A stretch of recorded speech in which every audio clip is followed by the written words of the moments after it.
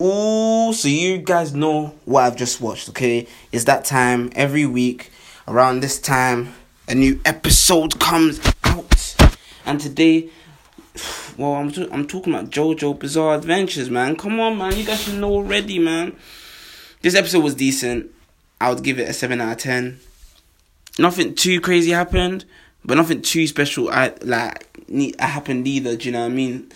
But there was a big story change, and the story change was basically we were now introduced to the boss's daughter, okay?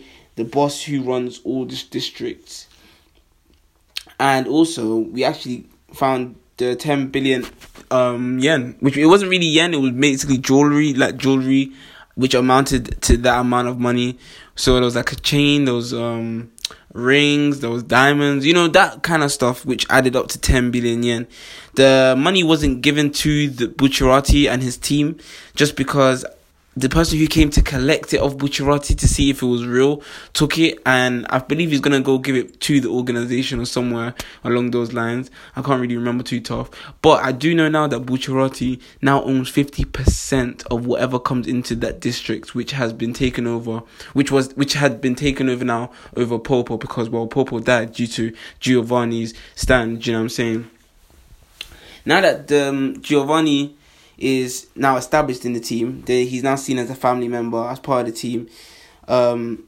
It's quite interesting to see, because at first there were some teammates who didn't look at Giovanni as a teammate just because he was new, and he just gave off like the fresh vibe, the new kid on the block vibe. But since he's been on the team, the Six Bullets even said to himself, I was talking to himself, since Giovanni's joined, that the team has come a long way, like they've progressed in what they needed to do to make Bucciarati a capo now. So that's what Bucciarati is. Bucciarati is now a capo, and anything that comes within that organization which Popo had run is now his.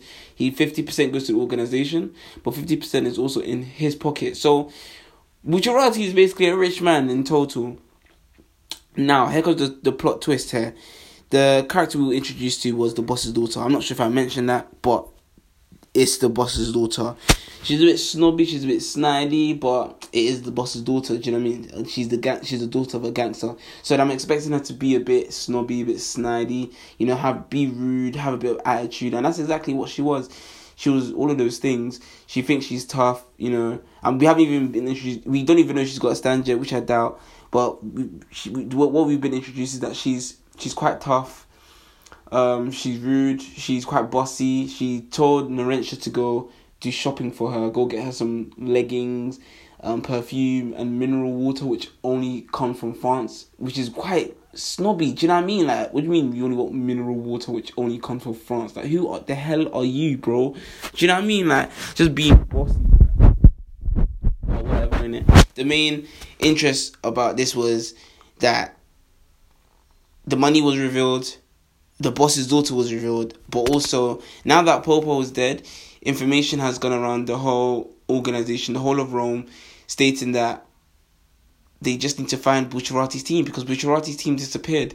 So already there's snide remarks about Bucciarati's team being the traitors, whatnot, and that's not through everybody in the organization, just through some who are also looking for the 10 billion yen, who are tracking him down, because they just want the money. Do you know what I mean? The other two guys, the other two culprits, who they found on the boat and off the boat, they've been beaten up. They were left on the boat.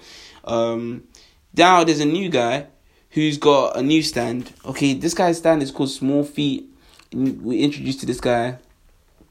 This guy's his power is basically to shrink. He's able to shrink as of right now. That's what we've been introduced. His power as of right now is that he's able to shrink, and basically, Narantia was doing shopping, and on the way back from doing shopping, you're meant to do a U-turn, just go around the city so people don't follow you, just to make sure no one's following. But this guy he's able to be small, he's able to be undetectable, he's untraceable. So he went small, he was in the car, he became bigger when he was in the car. Narantia was looking for him, looked underneath the car, he couldn't hear him, he couldn't see him, but he could hear his voice. So Narantia looks up back, he sees him in the car. Who the hell are you? Narantia goes crazy, tries to stop him from following him, tries to stop him from attacking him, because Small Feet attacked Narentia first, and Narentia got pissed, and he brought his stand, which was new to me, which is called Little Bomber. And Little Bomber is basically like a jet pilot or Air Force pilot, shoots weapons, it drops a little bomb. You know what I mean? Is quite basic. It's literally what it is, a little bomber. And during the fight, when Little Bomber was shooting up the car with his airplane and Smallfeet was blocking everything, all the bullets, he couldn't block everything. The enemy stand couldn't block everything, so he got hit a couple of times. But yeah, so he took a couple of hits, and then finally Little Bomber dropped a little bomb, expecting to kill the guy. But at that moment, Smallfeet shrank. The user shrank himself into very, very minuscule and literally hopped on Narancia's back. Narancia didn't know where he was. He thought he's disappeared. But Narancia ain't no idiot. He's not going to go straight back to the hideout where the boss's daughter and the rest of the team are. He wants to sort out the enemy first. And literally, the enemy stand, I believe he's also able to make the user he's facing, if he's on them, shrink as well. So that's quite interesting. Narancia shrank, but he didn't notice it because he had a cut in his face, which is why he got pissed off at the guy. Do you know what I mean? Cuts on faces don't really heal, but that's just the gist of it. Episode was decent. We got introduced to 2 new characters, 1 associate and 1 enemy. We finally found out that they found the 10 billion yen, or the amass to the amount of it, through Bucciarati, and Bucciarati found it in the toilet. It was in a toilet in Rome. He punched a cubicle. He wore gloves, of course, and his stand is called Zip or Zipper, and it opened up a zip which was just filled with jewelry. That's how it came out. Do you know what I mean? So yeah, that's how we found out where it was. And the whole episode was just decent. Like, it wasn't crazy. It wasn't crazy hype. It wasn't crazy explosive. It was calm. Nice introduction. It was literally a calm vibe. I enjoyed the episode. I'll give it a 7 out of 10. It was a decent episode. If you guys enjoyed the episode, you know what I'm saying, make sure you guys are tuning into the next episode. I'll be definitely, I can't wait for that. I can't wait to watch more anime as well, like especially JoJo. I'm really enjoying JoJo. If you guys are new to the podcast, make sure to favorite the station so you guys are aware when I make a new podcast. You know what I'm saying? Don't be out of the loop. I should have said this in the beginning, but I'm saying it now, so don't be out of the loop. Wherever you're listening to, wherever it is that you're listening to it, do you know what I'm saying? Make sure you're in the loop. So favorite station.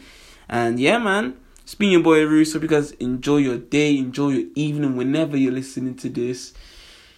I'm out. Peace.